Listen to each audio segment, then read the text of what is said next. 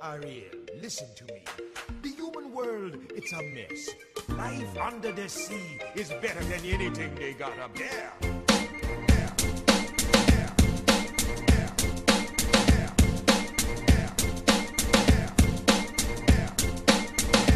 Yeah, I wish I was a little bit taller. I wish I was a baller. I wish I had a girl who looked good, I would call her. Wish I had a rabbit in a hat with a bat and a 6-point baller. I wish I was Hello and welcome. It's your Let's Fix Football for this week. It's your host, Gabe Lezra. I am joined by my good friend, Evan Mateer. How's it going, buddy? I am good. How are you, Gabe? I'm doing well. Long couple days, but you know it's almost weekend, so that's good. Doing that government shutdown hustle. Yeah, that actually was quite intense at the beginning of this week. We did not. I gotta say, I did not expect to have as intense a week. I just expected to have the government shut down for another week, but we were wrong. So that's, I guess, good in theory. So coming up for you on the show, we have Kevin McCauley, who we have done a really cool interview with. We've talked about a lot of stuff with him, but primarily about his article about Jonathan Gonzalez, the 18-year-old American center defensive midfield prospect who switched his nationality, or not nationality, he switched his allegiance soccer to play for El Tri in Mexico instead of the United States. So great discussion about that and about how the United States Soccer Federation is kind of systematically overlooking, talented people from Hispanic and underserved communities. Fascinating discussion, I think. We also briefly touched on something that we were going to talk about, Evan, that I think we can now blast past, which is the kind of dumbness generally of the MLS transfer window money allocation stuff, which we had a pretty good show on, or a pretty good article on Ballon d'Or. Obviously this show is hosted on Ballon d'Or, so you can find it all there. Very interesting piece, but we discussed it with Kevin, so you'll hear it then. Okay, so why don't we just jump right in? I think our first topic, obviously, I think we should go into USSF because they had their candidates forum in Philadelphia this week and their yearly convention. But before we even jump into the candidates forum, we have some really cool update for you guys because the USSF is once again scamming the shit out of people. It's great. Hold on. I'm offended that you would characterize anything that the U.S. Soccer Federation has done as a scam. Last week we did talk about how that they were trying to sell performance-enhancing vitamins to young players, and that was going to raise money to make U.S. soccer better. And today they are selling for $70 each the Rondo ring. Yep, a vital training aid that is going to help get the U.S. back to the World Cup. Yeah, I want to defend quickly the supplement thing. Like, I got to tell you, if you want a product that is going to repair the relationship that you have with your adult son, like, this is a great product for you. If you buy him these USSF brand diet pills, he will be very excited. Your ex-wife will be really pissed off.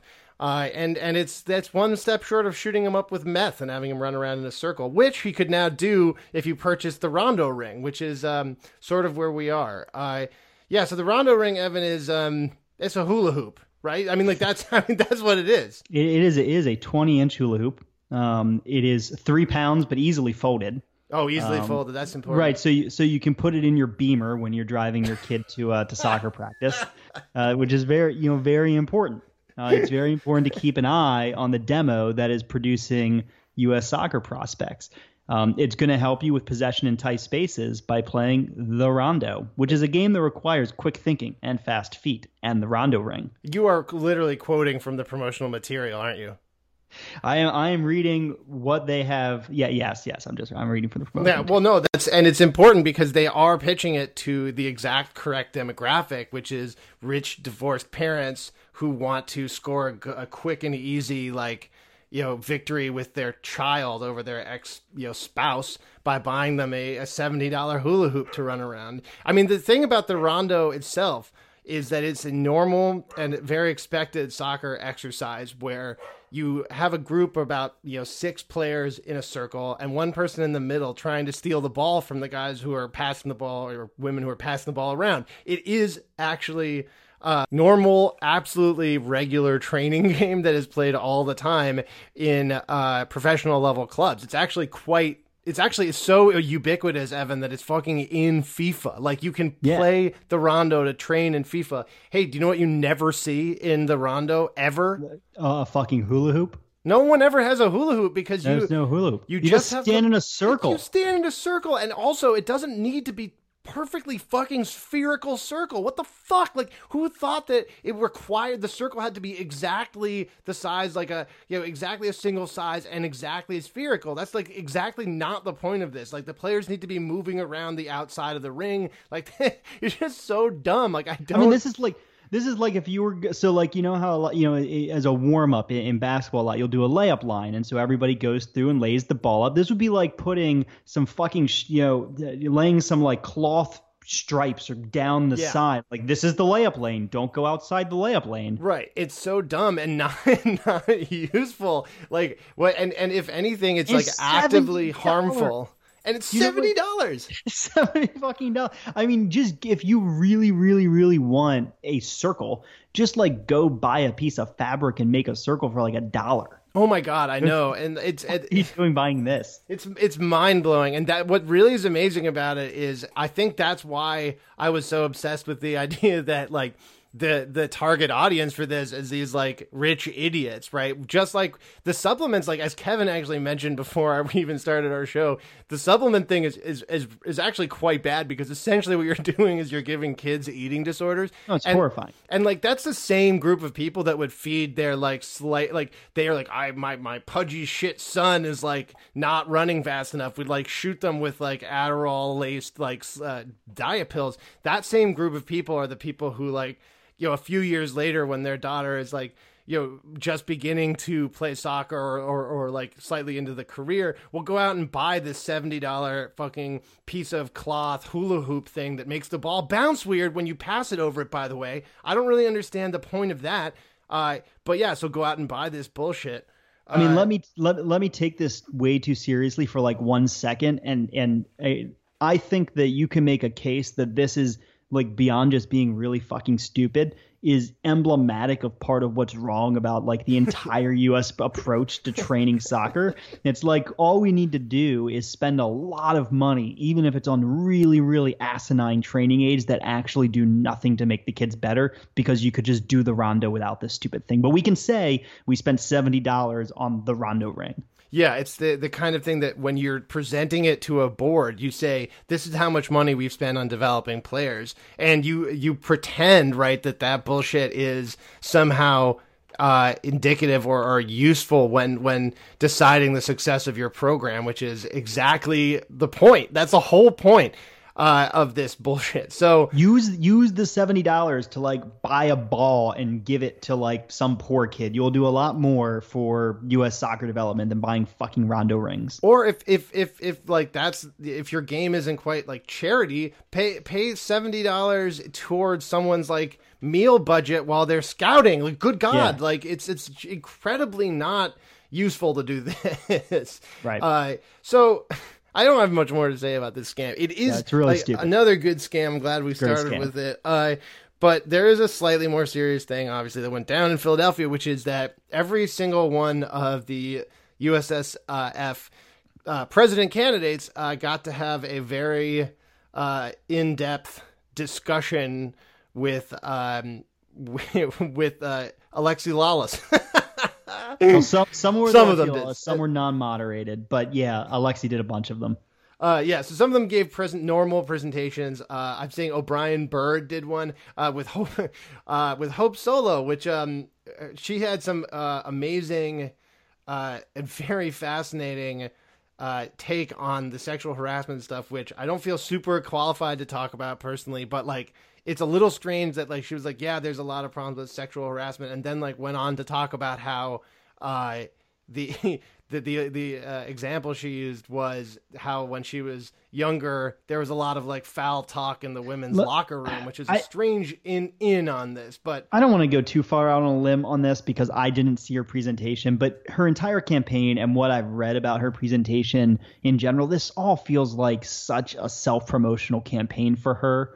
kind of like a vanity campaign. It's like one part vanity campaign, one part rebranding effort to like tell her story, because she sort of left the national team with not the greatest public persona. And I don't know. I'm of all the candidates, I'm like least interested in what Hope Solo has. Oh yeah, no, totally agree. She has a very not a particularly interesting point of view either. I would say, and also she has a pending felony case. So, you know, it just seems like we don't talk about that enough.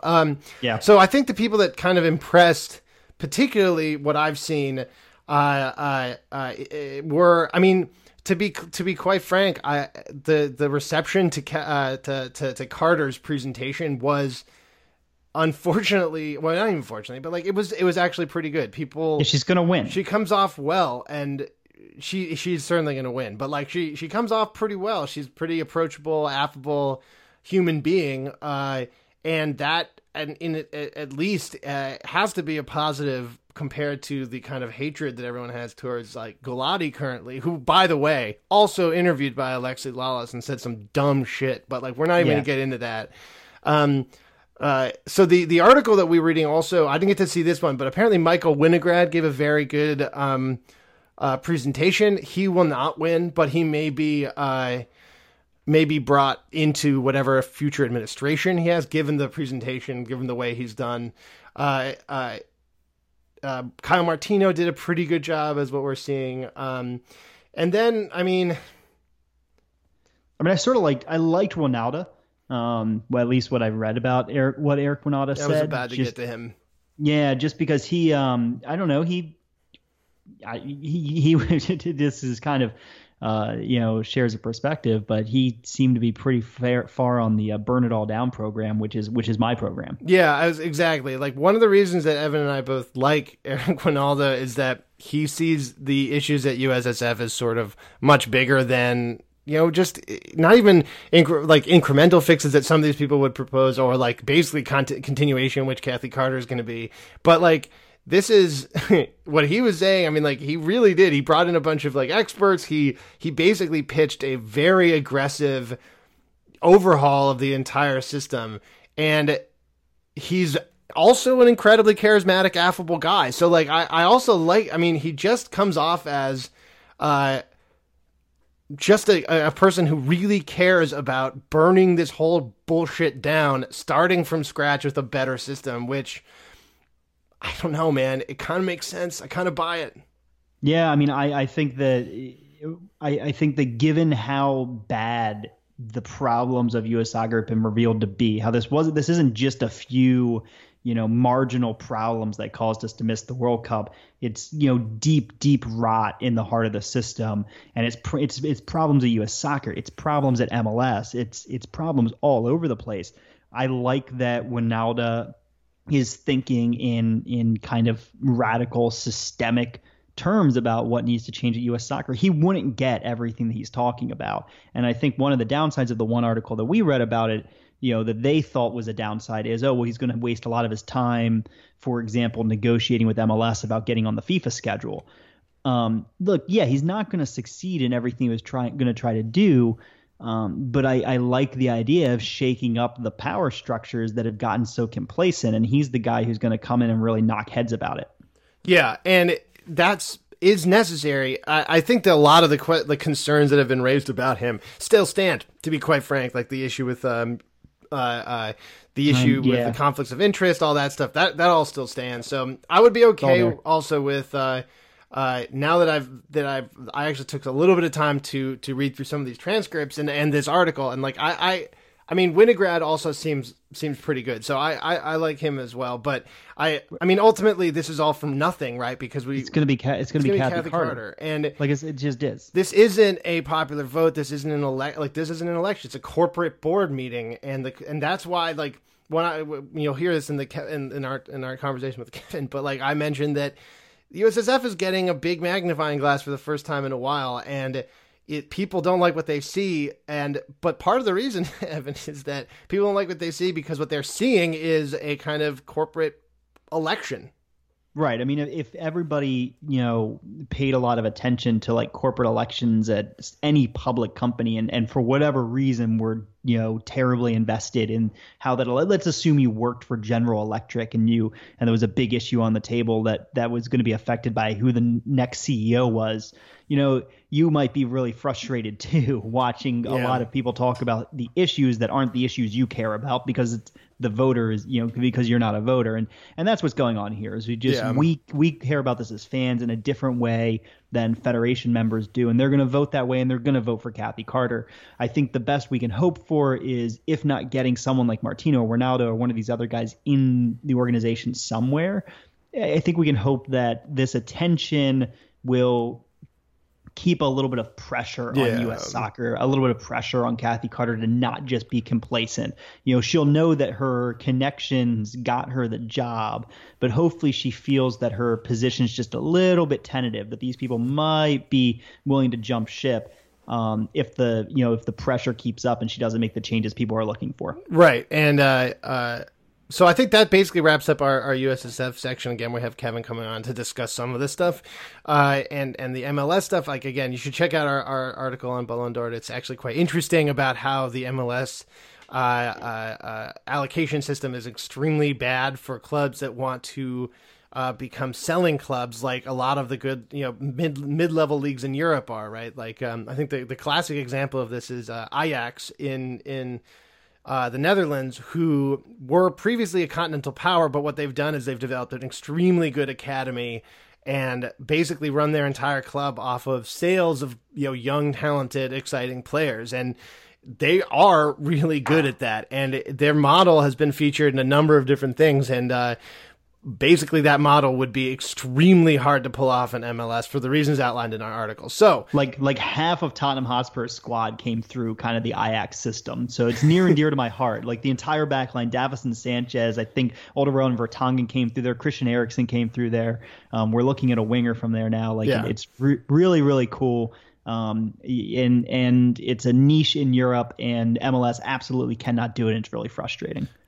So with that in mind, let's flip over and start talking a little bit about Europe, because the main focus from Europe, I think right now, one of the biggest stories is the implosion and current crisis and really collapse of Real Madrid this season. It has been, I say this, as a Real Madrid lover, it has been absolutely impossible to watch this team. It's amazing the drop off after the last couple of years, what's happened. And basically they've gone from being able to convert and score at a rate slightly higher than their expected goals, and sometimes much higher, to being essentially constantly out muscled and outworked by teams and then not converting their shots. So Madrid is hugely back of Barca. They have lost the league already, and this weekend this week they were eliminated from the Spanish domestic cup by a mid-table team, Leganés, and it is an absolute embarrassment. It very likely will lead to the sacking of Zidane, which a lot of us thought was incomprehensible at the beginning of the season.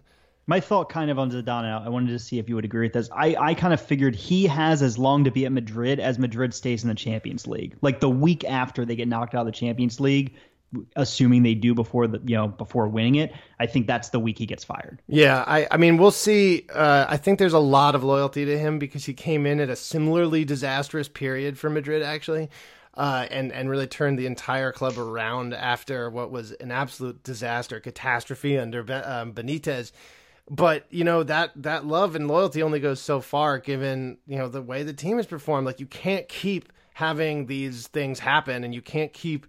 You can't have a situation where Real Madrid is looking at a struggle to qualify for the Champions League, right? Like that. Right now, Madrid is in fourth. They have a game in hand, so they'd really be in third. But like, if you're it's not a situation where you're comfortably second in the league, and just that Barcelona's run away with this. Like they have. Barcelona's run away with this league. They have performed unbelievably. Like, could you imagine Madrid in the Europa League? Jesus Christ. Right. And so that's the problem. Like if Madrid were comfortably second and Barcelona just run away with the league based on their look, there have been a lot of luck, but there's also been a lot of skill. Barcelona's a good team. This always were a good team, and they've performed really well this season. But right now the problem is that Madrid's not there, and they can't just focus on the Champions League. They have to actually continue to play La Liga and play hard, because if they don't and keep losing points, they are going to drop out of the top 4, which is absolutely incomprehensible. They are the back-to-back European Champions League champions. They did the domestic double or the international double last year. They beat just this season. They beat Barcelona in the European Super Cup or the Spanish Super Cup, and Manchester United in the European Super Cup. They've already won 3 trophies. Like it's incomprehensible how badly they've gone. And but yeah, so one thing I wanted to talk about before there, and so like let's just do this one really quickly, which is I got into a fight with not really a fight, but like I got into a debate with Martin Ziegler, who is one of the reporters for the Times, and he basically I think was very dumb. Should have no hate. Like he's a pretty good journalist. He's a great journalist. I don't mean any hate with that stuff. He showed a chart that was like basically attributing Real Madrid's drop in form to their net spend since 2010 on players, which to me is absolutely bonkers.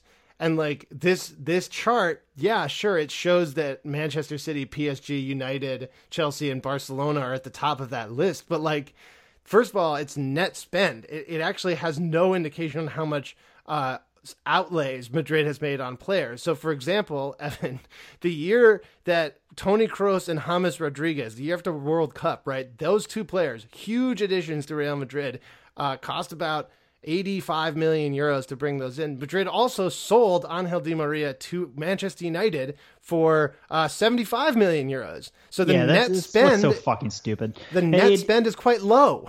Yeah, no, it's I mean, it's the same thing that gets talked about with Tottenham all the time, where they're, Tottenham's net spend over the last like 3 or 4 years or something like that is actually only a couple million because they've been, they've made good sales and, flipping players on, and they've reinvested that, and that's good business.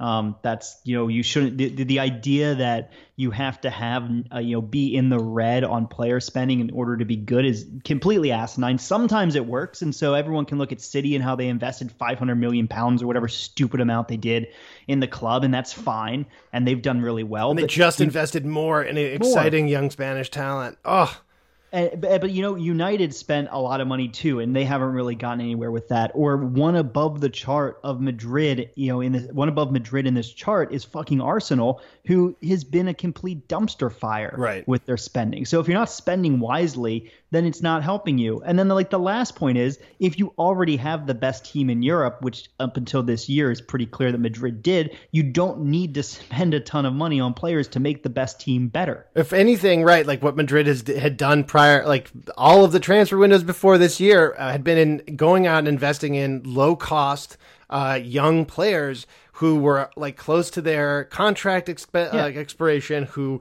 had buyout clauses, all that stuff, and Madrid sat out this bubble, right? I mean, how are you going to go and buy, especially for inflated wages and inflated transfer fees, Dybala or any other striker who's a first-team world-class attacking player if you don't have a place to play them?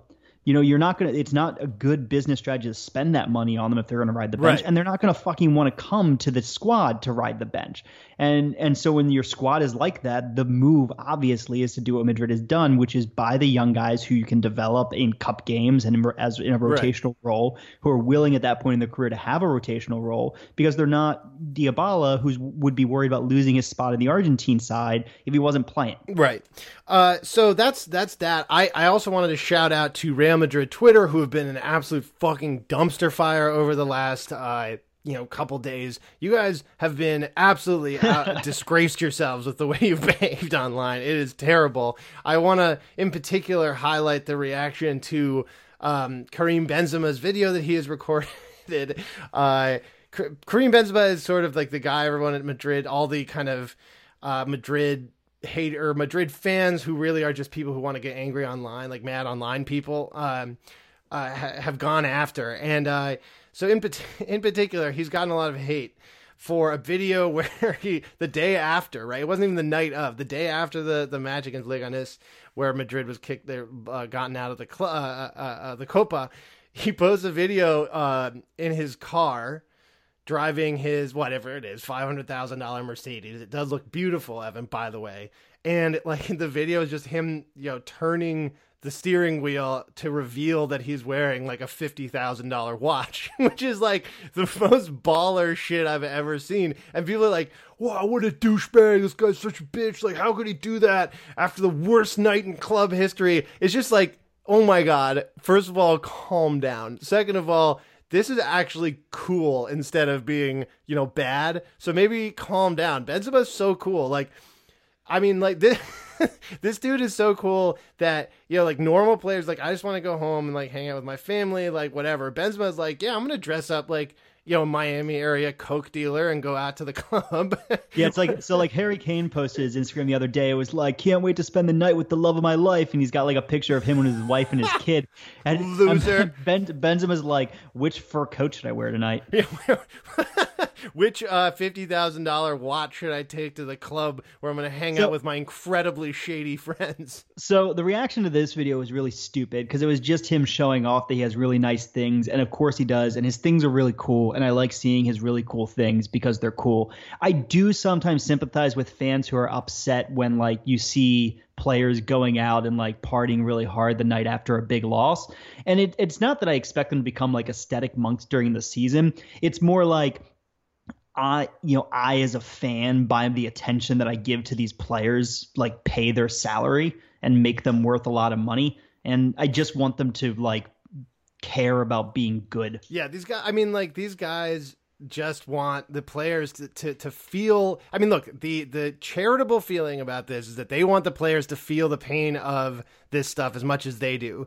But that's actually incredibly uncharitable to the players who do this. This is literally their job.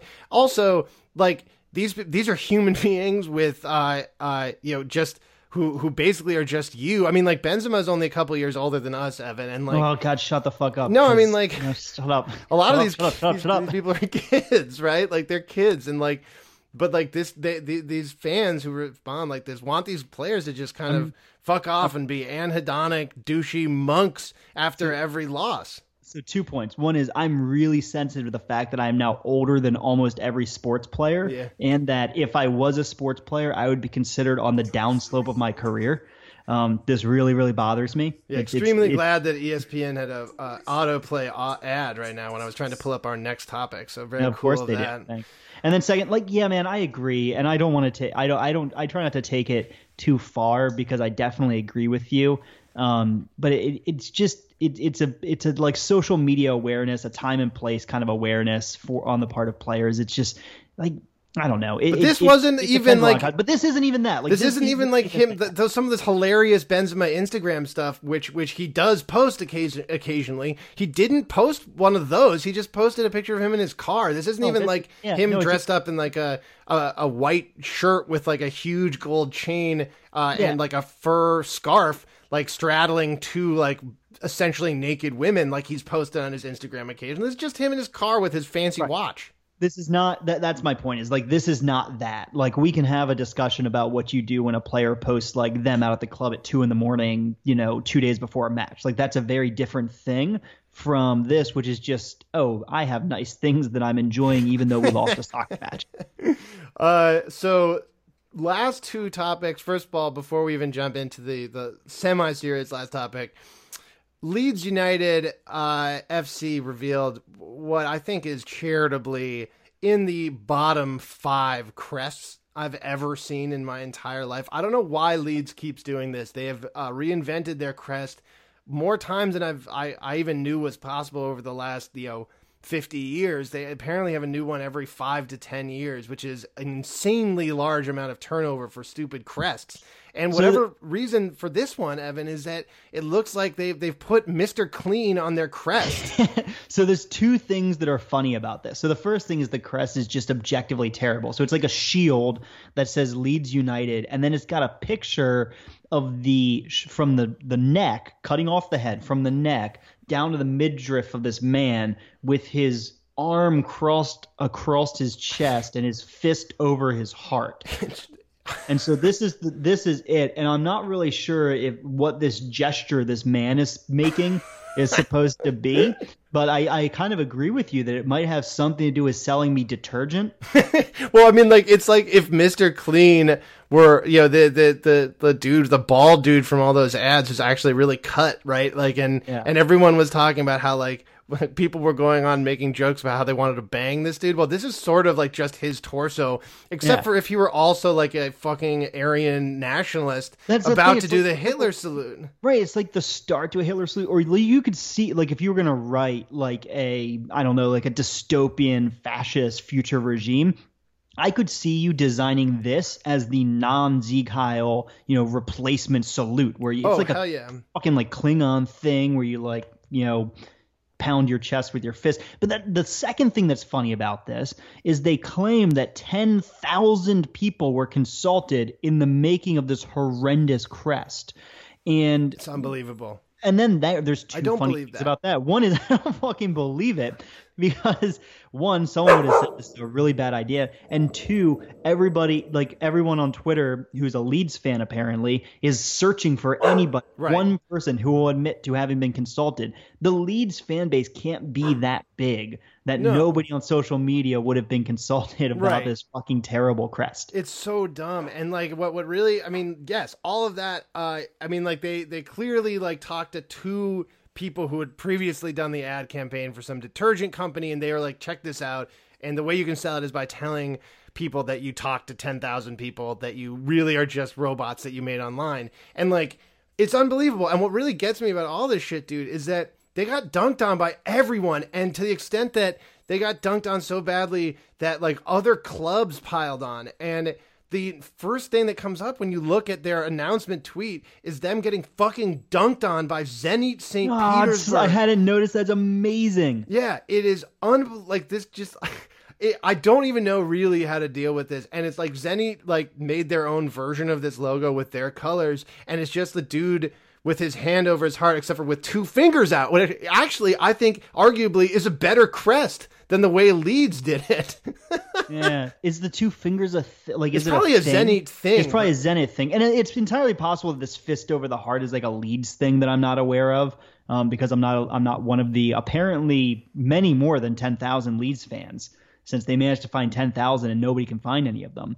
Yeah. To Leeds' credit, they have taken the criticism, to say it lightly, in stride, and seem to be reevaluating their choice of going. Oh, really? I didn't know that. That's good for them, because Sorry, go ahead. Well, I was going to say the owner of the club had a statement where he's like, "This has not been my best day in the office. We needed to do more market research. We're going to basically reopen the book on this." Good.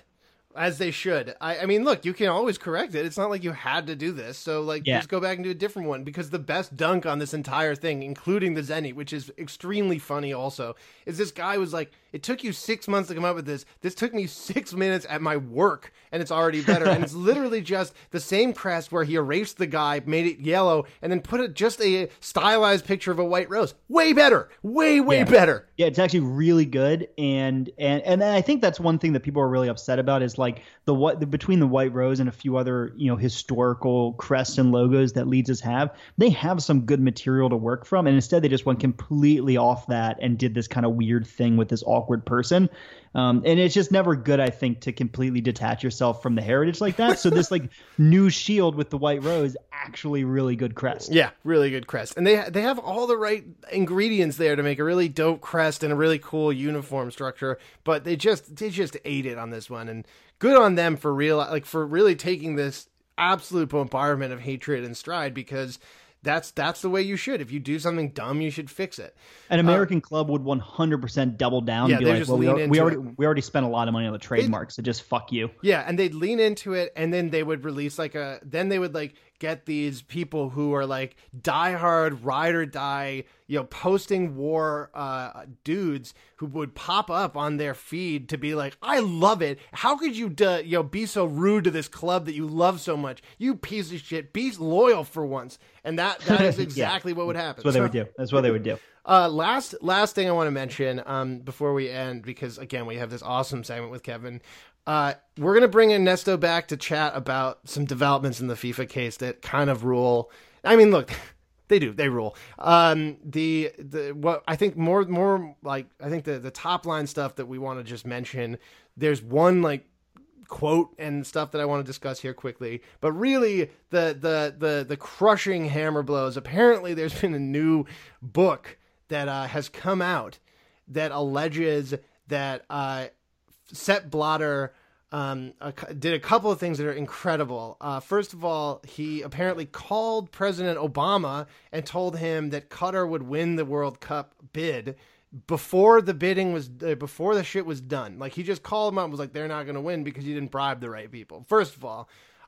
Second of all, way bigger allegation where the lead is incredibly buried in this country, by the way. It's been unbelievably buried. But so this is the lead in the correct way to do this in the Emirati newspaper that we're reading. Qatar has been hit with fresh allegations of corruption over its controversial 2022 World Cup bid, as a new book claims its state TV company, beIN Sports, agreed a secret $100 million deal with FIFA if they won the vote. So they did exactly what Evan and I have been saying they're going to do. Yeah, and you know what's fucking amazing is, at least the way I read the article, it doesn't seem like FIFA's actually denying it. They're just saying it wasn't that bad. Which is amazing. It's just so cool. Yeah. So we're going to get Ernesto on to talk about all this, but it's awesome. And what I wanted to do is just read, and not even like about the beIN stuff. The quote from Blatter. So apparently he did get interviewed for this, but the quote from Blatter is incredible, where he talks a little bit about, so the Qatari heir, Sheikh Jassim Al Thani, ran or threatened, well then did run. No, I'm sorry. Bin Haman, my bad. Excuse me. Bin Haman, ran against him, for FIFA president. And so, basically Blatter said, so a lot of people allege that Bin Haman dropped out of the World Cup because he was paid off. Blatter basically said, no, that's not what happened. What actually happened is that Blatter emailed, Sheikh Jassim Al Thani and asked him to make Bin Haman drop out. And Sheikh Jassim Al Thani is the crown prince in Qatar. So, like, he emailed this man who could have Bin Haman thrown in jail, and said, get him out. And then he did. And then, Blatter said, and I swear to God, this is the quote, everyone thinks he pulled out because of the ethics charges. It has nothing to do with the ethics charges. It was because he was told to by Qatar. Because they promised me he would not stand. Sheikh Jassim was here in Zurich. We were at a meeting, the three of us. Sheikh Jassim told him to withdraw. Yeah. I'm running out of ways to express outrage. I mean, it's certainly. I mean, there's no surprise anymore. No, it's not. But it's so cool because it's like, he's literally just like, the dude running to unseat me didn't pull out because of his rampant corruption. No, that's the thing. He pulled out because I called the ruler of his country because I did some mob shit to forbid him. because the family told him to sit the fuck down. Right. It's like, it's not your time. Like, and it's just unbelievable. And what really begs the question is why on earth Blatter would pretend that he had this kind of pull.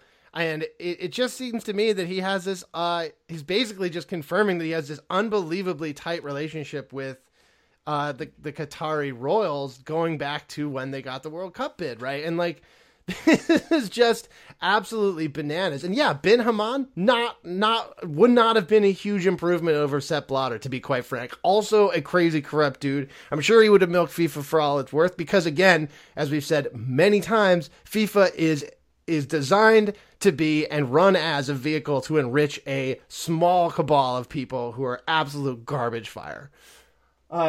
So with that, Evan, unless you have any objection, why don't we go into our interview with Kevin? That sounds great, man. All right. So we will be back next week where we'll be chatting with Ernesto about this Qatari stuff. And until then, enjoy this interview with Kevin. All right, we're back. This is our interview segment. I am very excited to welcome to the show my friend Kevin McCauley. Kevin, welcome to Let's Fix Football. Welcome to the show. Great to have you on. Yeah, thanks for having me. I'm excited to talk to you because you wrote a really, really good article, very interesting about the U.S. Soccer Federation and their kind of systemic issues with lower income Hispanic and Black players. And we're going to jump into that, but I just want everyone to know that Kevin is one of the people that, I know we have a chunk of listeners who come from Managing Madrid. So I know that I figured you guys would be interested in knowing that Kevin is actually one of the reasons that Managing Madrid is really a website at all. So very influential in the very beginning of the website, which is amazing. And I was actually talking with Keon the other day. Managing Madrid is going to celebrate its 10-year anniversary in 2020, which is bonkers.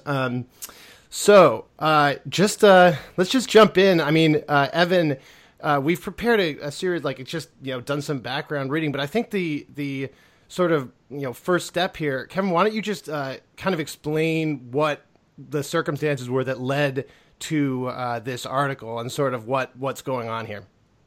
So Jonathan Gonzalez, who's an 18-year-old midfielder, plays for Monterrey in Liga MX. He's Mexican-American, and he came up through the American youth national team system. But he was not called in to national team camp after the U.S. failed to qualify for the World Cup when a lot of young players were called in, which is that in and of itself is fine because there's a lot of talented young American players. And they weren't all going to get called in. But apparently he didn't even get a phone call to explain to him why he wasn't called up, and kind of was started wondering if maybe he wasn't terribly valued by the federation. Meanwhile, Mexico is actively courting him, having the bigwigs actually come to his home and talk to him, and he decided to pick the national team that he felt valued him more, and filed his one-time switch to Mexico, which led to Soccer America doing an interview with a guy named Brad Rothenberg, who's the co-founder of Sueño Alianza, that does camps for mostly Hispanic youth, kids that can't afford to pay for really high-level coaching, because really bad in soccer with youth clubs being not just pay to play, but the development academy teams, the top level ones, can cost as much as $3,500 a year for kids to go to. So Sueño Alianza identifies a lot of really talented kids who get ignored by the system. A lot of them sign contracts with the MX, and Jonathan Gonzalez is one of them. So Brad Rothenberg, the co-founder of Sueño Alianza, does this interview where he just totally ethers the American soccer system, which kind of led me to ask some questions of people that were not completely addressed or needed to get dive more into in that interview, and that was kind of how the article came about. So this is Logan in the background. He is Logan.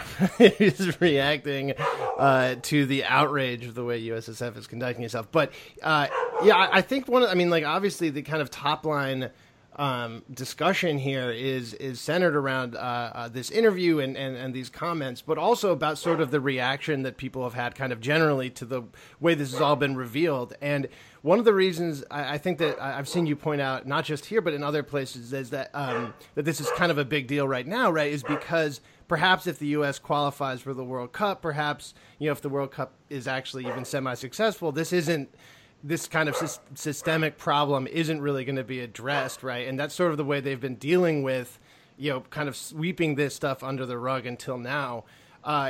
So is that basically accurate, or do you think this was going to come out eventually regardless? Because it does seem to me that there's just a huge magnifying glass on USSF right now.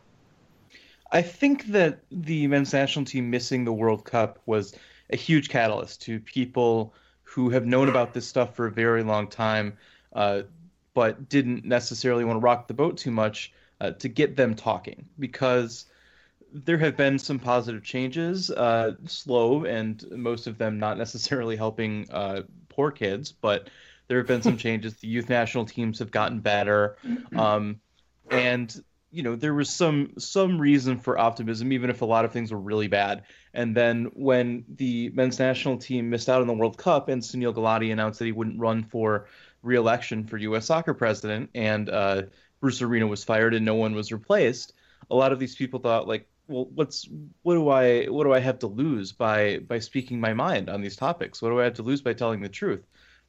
There's there's no one to hurt. There's no one who's going to be able to get back at me. Like it's time to tell the truth. And it wasn't just pivoting quickly to the Jonathan Gonzalez stuff. It wasn't just that the U.S. national team, men's national team, didn't call him. It was that they didn't even realize this was a question, right? Yeah, and there's been a lot of like back and forth about this week. After my post came out, pretty clear that somebody's lying about something here. Where you have Thomas Rongen, the U.S. Soccer's one scout. By the way, U.S. Soccer has one full-time scout for the whole country, saying that he'd visited him, and Tab Ramos, the U20 coach, had called a few times, and Richie Williams, the under-17 coach, had been in contact with him. And then you have other people, Jonathan Gonzalez's dad being one of them, saying that Thomas Rongen never came to his house, that Richie Williams threatened Jonathan on the phone and said, you only have 10 minutes to decide if you want to come to residency. And then Richie Williams saying that isn't true.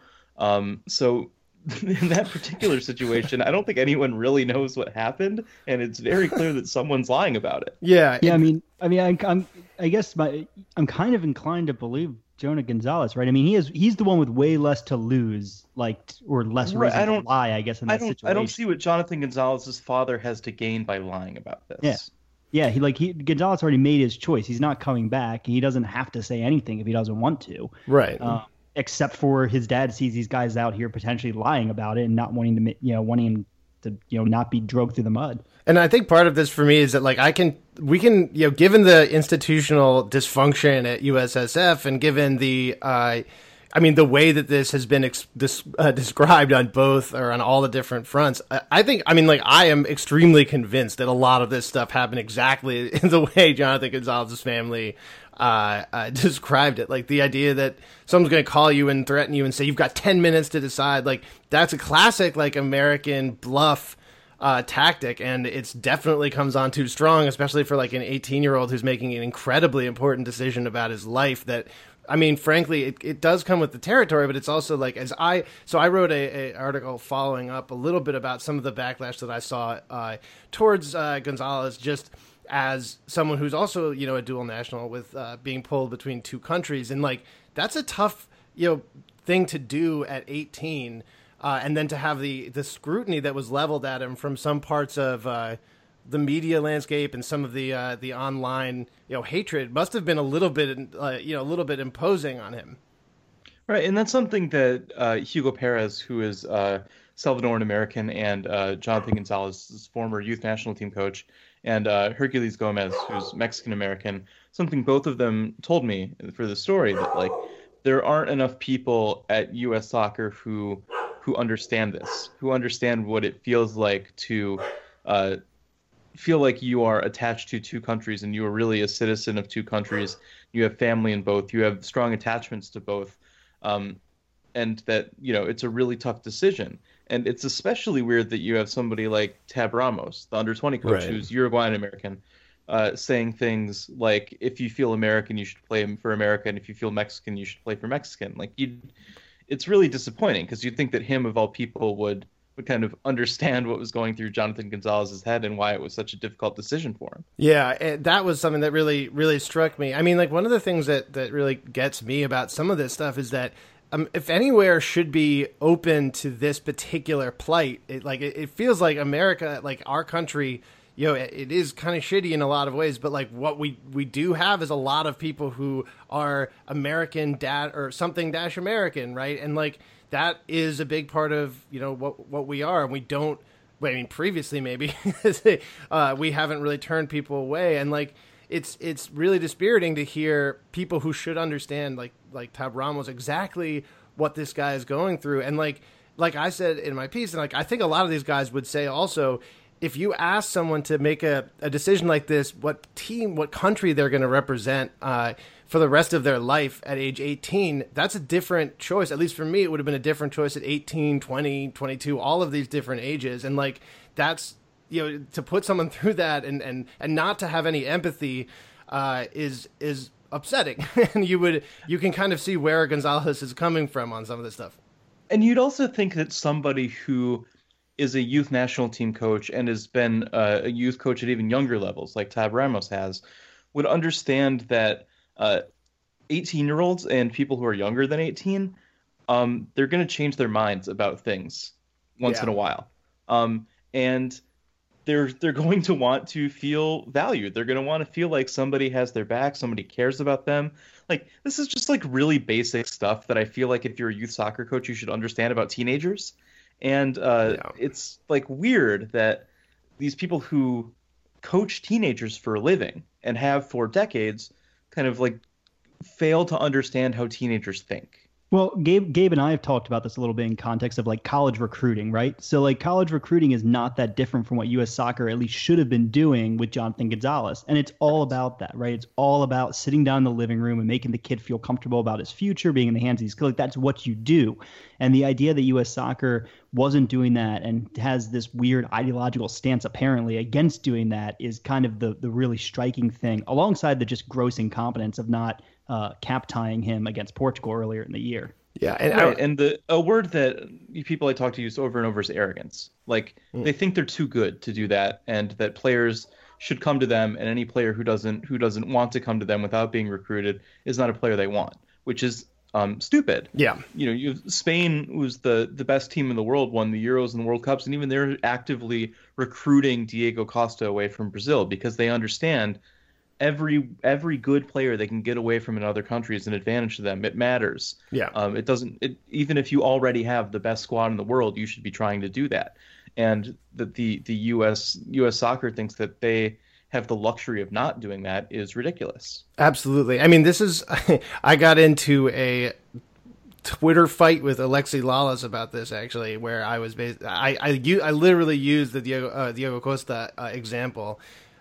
Because of course, like, every international team that has any understanding of how this works understands that first of all, you want to have to put out the best team possible. So I remember like one of the earlier Spain teams recruited Marcos Senna, who is also not born in Spain or whatever. I mean, like I remember like Sergio Baca plays for Spain's like national basketball team. So like it seems really stunning that some of these guys would just have this level of arrogance. I mean, like, and my feeling is that it comes from, and we're going to get to your article, Charlie, because we have a lot of questions about that too, but my feeling is that it comes a little bit from this dominance that the United States has had at a lot of levels in a lot of sports. So, like, if you're called to play for, like, if you want to go and you're good enough to play for the NBA Dream Team or whatever, the USA basketball team, then you're going to want to go play for them and no one else because you're going to win the gold every year.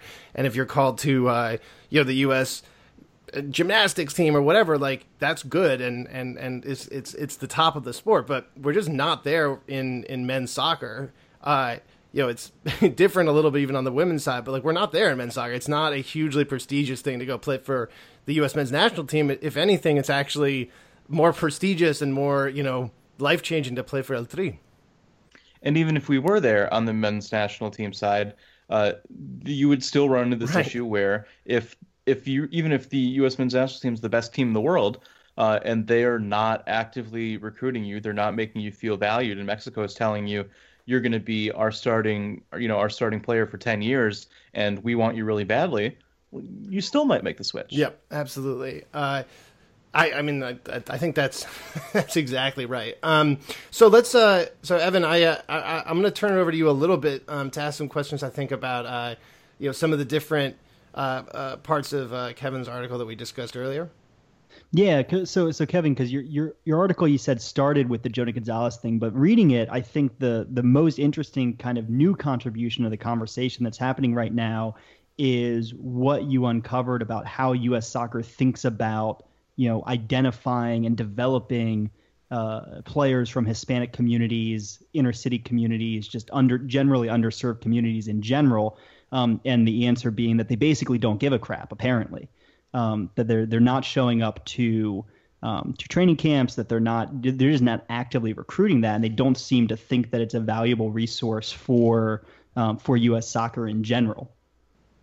Right, and in the Rothenberg interview in Soccer America, he said that Tony Lepore, the U.S. soccer director of talent identification, informed Sueno Alianza that they weren't interested in participating because they hadn't found any elite players. They just didn't think it was valuable. And that's true. I got someone from US Soccer to confirm that for me, that's wow. That was genuinely Tony Laporte's opinion, which I think tells you a lot about not just what they think of underserved communities and what can be gained from working with people like Alianza, but just like what they think of themselves. They think that they have all the answers, and that what the camps they run, the scouts they have, the way they identify players, their affiliated clubs are the answer. And that's like really the problem. It goes back to what we were talking about with dual national players. It's a symptom of the same disease, which is arrogance. Yeah.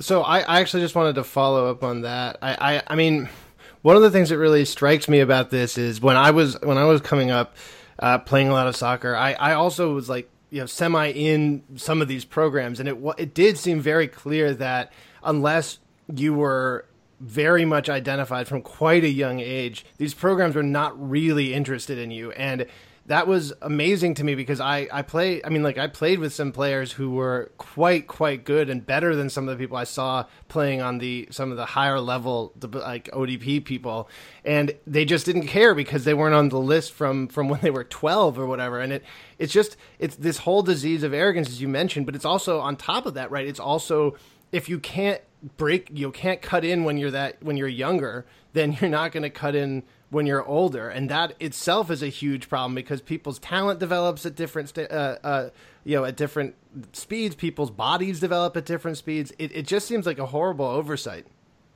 And this is why, if you look at big European club teams that have academies, they don't cut kids loose until they're 17, 18 years old. If they sign somebody when they're young, and they're not really getting better, they don't grow as quickly as they thought. Like, they still give these kids chances until they're 17 or 18 years old, and they're still looking to sign kids who are 15, 16, even if they're not in their system yet, because the people who have worked in soccer and worked on developing soccer players for a long time know this. They understand that, like, once in a while, a guy who you think is just okay, and who you're thinking we're probably going to cut when his scholarship runs out when he's 18, suddenly when he's 17, it just clicks, and he goes from being an average player that you're sure you're going to cut in a year to the crown jewel of your academy. Like, that shit just happens. Yeah. So some of the interviews that you did kind of mentioned for solutions things that we've heard before in reference to other issues for player development. So futsal courts, working on pay to play, lowering the cost of entry, lowering the cost of finding good coaches. But I kind of wonder if those solutions that are supposed to bring the cost of soccer down, but don't focus specifically on outreach to underserved communities, are sufficient, or if you think that U.S. Soccer needs to have more targeted solutions for, say, reaching out to the Hispanic community, maybe going to Sueno Alianza training camps, or if there's other things that U.S. Soccer should be doing in that direction, other than just the normal solutions that we hear all the time. No, it's very much an outreach problem, probably even more so than cost of play or, available facilities, number of players in the game. I think that failure to have really positive outreach to Hispanic communities is a huge problem. And I think Hugo Perez and Herculez Gomez said as much, that even bigger problem than participation numbers or barriers to entry is that there just aren't enough people in U.S. Soccer, in MLS teams, who can speak to these kids, who can go to their club coaches, their whatever, if it's AYSO or a rec team or whatever, who can speak to their coaches and make them feel like they're going to take care of those kids, who can go into their homes and have dinner with their parents and make them feel like, my club is really the best place for your kid to be. That's way more of a problem than cost of play issues. Mm-hmm. So the real solution is more like, that the problem is there's a cultural blind spot, and the solution then is to try to bring the people in who can bridge that gap between this community that has a lot of talented soccer players in it, and the institutional structures that can get them noticed. and get them Right. into the program. And at the same time, convincing the the coaches, the directors of these programs that, like, hey, this kid who's never had a licensed coach before, he has value to this program. Like, and maybe it'll take you 6 months to catch him up, and it'll look like he's really behind in the training drills, but like that's worthwhile for you. Yeah. And that's another really tough thing. Mm-hmm. Yeah, and I was really interested in with the section of your article about FC Dallas and what they were doing kind of in this exact vein in the Dallas area to try to bring players in who hadn't had coaching. They were a little older, 14, 15, 16, and trying to bring them into a developmental program. And I was interested in it because the main I guess pushback or the excuse given as to why there couldn't be more outreach is, oh, the U.S. is so big, there's no way that U.S. soccer can possibly devote resources to the entire country. And I guess in a sense that's true, but what's encouraging about something like what FC Dallas does is it raises the possibility of a more decentralized system where local clubs are able and encouraged to have programs like that and hopefully get positive feedback by having successful players come through who either contribute to the first team or are able to be sold on. And I was wondering what you thought about how to expand that encourage other clubs to pick up that FC Dallas model, so that this isn't something we're relying on U.S. soccer implementing top down, because I don't really trust U.S. soccer to implement anything. Yeah, the real big takeaway that I had from talking to Fernando Clavijo, the technical director of SC Dallas, is that they just showed up, and other people don't show up, and Right. like that's the secret. FC Dallas has signed the most homegrown players. They play the most homegrown players in their starting 11. They've sold the most homegrown players, and the reason that for the big reason for their success is that they cared when other people didn't, and they understand, like, okay, we can't. Not only is the United States big, but Texas is huge. Yeah. Like, we can't possibly begin to identify all of these kids and hold camps for all of these kids. But what we can do is, if someone else is trying to do it for us, we can pay for a plane ticket and a hotel and go watch some kids. Yeah, seriously. And that's what all the Liga MX clubs do. That's how Monterrey found Jonathan Gonzalez. Somebody else does the work for him, and they're like, okay, we'll send a scout there. We'll pay for a plane ticket and a hotel and some meals, and we'll spend $1,000 to go look at somebody, because it's cheap, and if we find one player, like, that's worthwhile for us. And even if we go there for 10 years and we never find any player worth offering a contract to in 10 years going there, like, how much money did we lose on that? How much opportunity cost us there? Like, how much did we lose out on? Very, very little. Right. So if other people are like not just Alianza, but there's other ones too. Like, if other people are willing to do the work to, like, identify these kids and get them into some kind of organized camp, like, all you have to do is show up and see if you think any of the kids look like they're good. Yeah, I guess on the flip side of hoping that MLS teams do this, the other problem is that MLS teams kind of suck, and it's just really concerning if this is already kind of been proven successful, and it doesn't seem to be happening elsewhere because the MLS owners kind of suck. Well, right, and I think a lot of MLS head coaches suck too. You look at the numbers of under 21 players, or even not just under 21, even older than that, under 23 players who get playing time in MLS who are homegrown. It's so tiny. It's like 1.5% of minutes were given to under 23 players that came from it's MLS horrendous. That's God, shocking. It's so tiny. So you have a club like LA Galaxy is a really good example. LA Galaxy has a good youth academy. We can debate over whether it's the best in the country or it's as good as it should be. But for the general standards of American soccer, LA Galaxy has a really good youth academy. They don't promote their players to the first team. They just don't give them chances. I mean, that's the whole problem. That they're really good at developing players, and they either completely destroy their careers by leaving them in the reserves until they're 25, or they go to Mexico.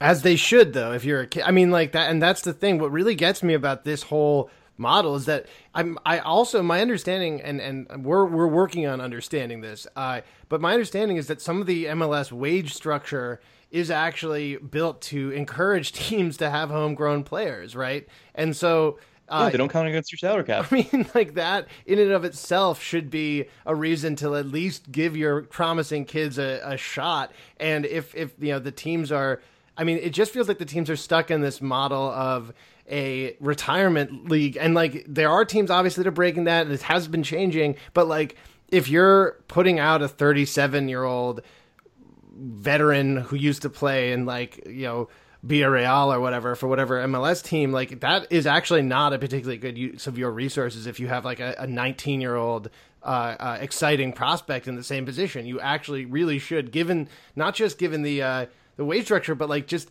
generally like give that kid some time. Especially if you're shit like Galaxy was. Yeah, right. That's what's unbelievable. It's especially bad for Galaxy because one, the Galaxy want to have some big stars that sell tickets and have name recognition, and two, they don't have a very good team, and three, you have 6 teams from your conference that make the playoffs, so like you can suck and still make the playoffs. All of the incentives are there for them to give these kids a chance because you can spend a lot of money then on your top line players, so your top 8 players in your team. You can spend the vast majority of your cap on those players, and then you can still field a good team if you're playing your kids because they don't count against your cap. So it's extremely advantageous for them to play these really good kids that they develop. We need some MLS owners to play a few saves of Football Manager, and then they'll figure it out. I feel like some people might figure it out now that New York City FC is selling Jack Harrison to Stoke for $4 million. Yeah. Like, oh, maybe if we actually like told our coaches that they have to play these guys, we'd start making some money. Well, right. And the interesting thing about that, and just to because we don't have too much more time, just to pivot to that for a second, like we actually ran an article from from someone who knows the kind of ins and outs of this policy a little bit better. But my understanding was that MLS also kind of restricts the total amount of money that you can, if you're a club, that you can make out of becoming a club, a selling club. Is that different for homegrown players? Like if you develop a young kid and then sell him off, is that different than if you brought in someone and then sold him off?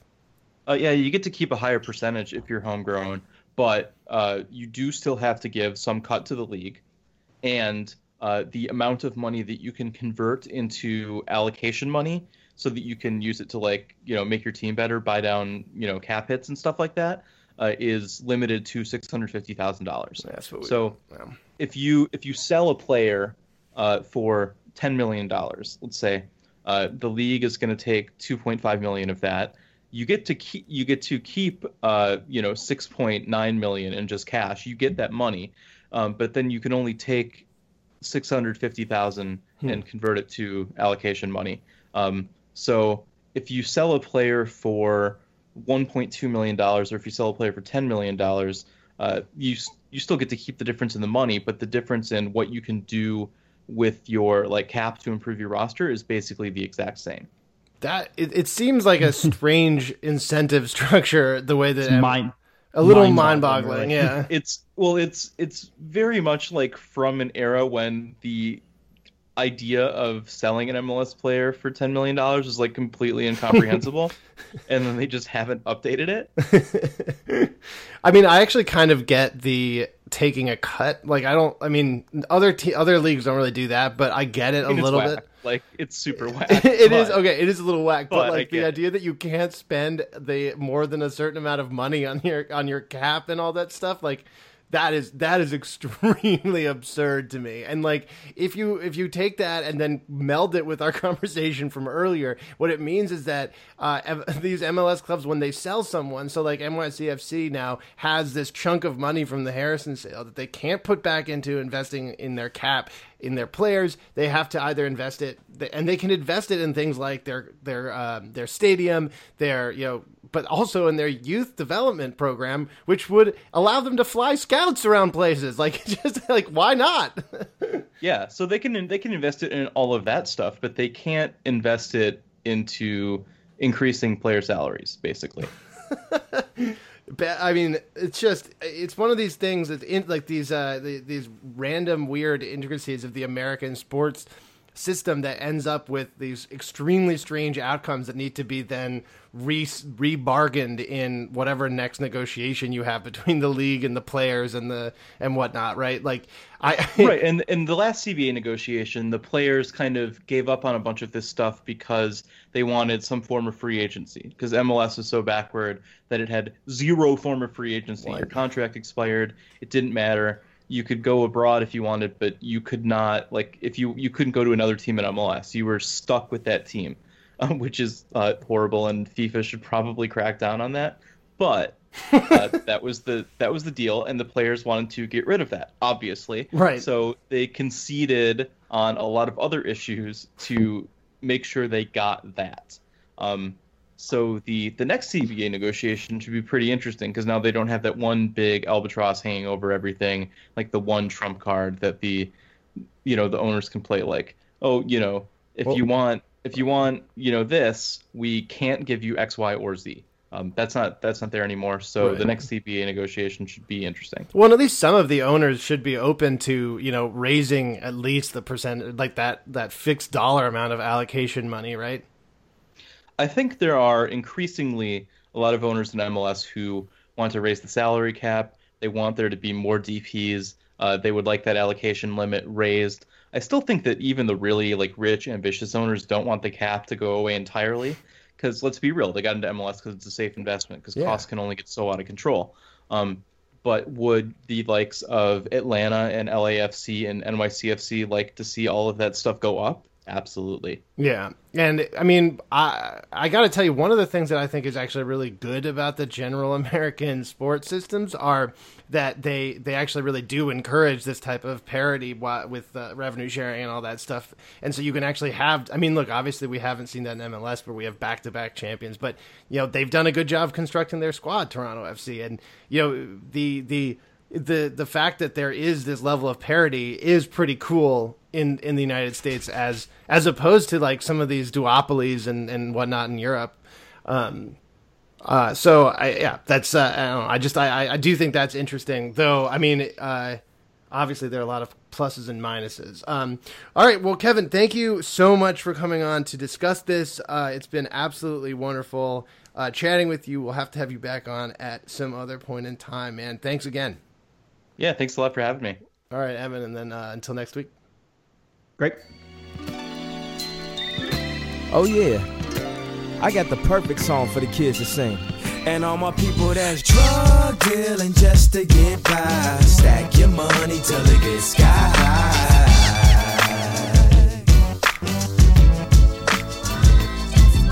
We weren't supposed to make it past 25. Joke's on you, we still alive.